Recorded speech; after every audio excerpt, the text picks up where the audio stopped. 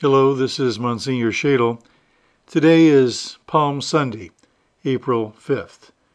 Palm Sunday, the day we commemorate the Lord's entry into the city of Jerusalem, His entry into the city for our salvation. Even though we cannot attend Mass publicly this week, let's make a promise to follow in His footsteps by meditating on the sacred events of this week, so that being made by His grace partakers of the cross, we may also have a share in His resurrection and in His life. A reading from the Holy Gospel according to Matthew.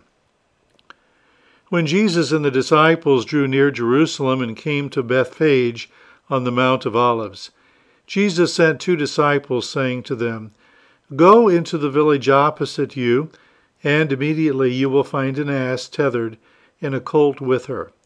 Untie them and bring them here to me. And if anyone should say anything to you, reply, 'The Master has need of them.' Then he will send them at once." This happened so that what had been spoken through the prophet might be fulfilled. "Say to daughter Zion, Behold, your king comes to you, meek and riding on an ass, and on a colt, the foal of a beast of burden." The disciples went and did as Jesus had ordered them. They brought the ass and the colt and laid their cloaks over them, and he sat upon them. The very large crowd spread their cloaks on the road, while others cut branches from the trees and strewed them on the road. The crowds preceding him and those following kept crying out and saying, "Hosanna to the Son of David! Blessed is he who comes in the name of the Lord! Hosanna in the highest!" And when he entered Jerusalem, the whole city was shaken and asked, "Who is this?" And the crowds replied, "This is Jesus, the prophet from Nazareth in Galilee." The Gospel of the Lord. This Gospel we've just heard is from St. Matthew. It's his story of the original Palm Sunday, our Lord's triumphal entry into Jerusalem. Notice the crowd. The crowd in this Gospel clamor for Christ to be their king.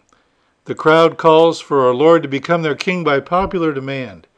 But in less than 7 days, that crowd will change their mind. They'll do a 180. The crowd of people on Good Friday, it's the same crowd, but their mood changes dramatically. The same folks now condemn our Lord, shouting, "Crucify him! Crucify him!" In the Passion, the identical crowd we just heard about condemns Jesus to death by popular demand. And we can be just like that crowd, back and forth on our Lord, running hot and cold on our faith. 1 minute we enthusiastically are ready to live the gospel, and then the next minute when the gospel gets in our way, we act as if we've never heard of it. Lent can be the same. We all started out with firm resolutions on Ash Wednesday, but we've slept since then. A lot of those good intentions might have fallen by the wayside. Today on Palm Sunday, make a resolution not to be like this crowd, fickle in less than 7 days.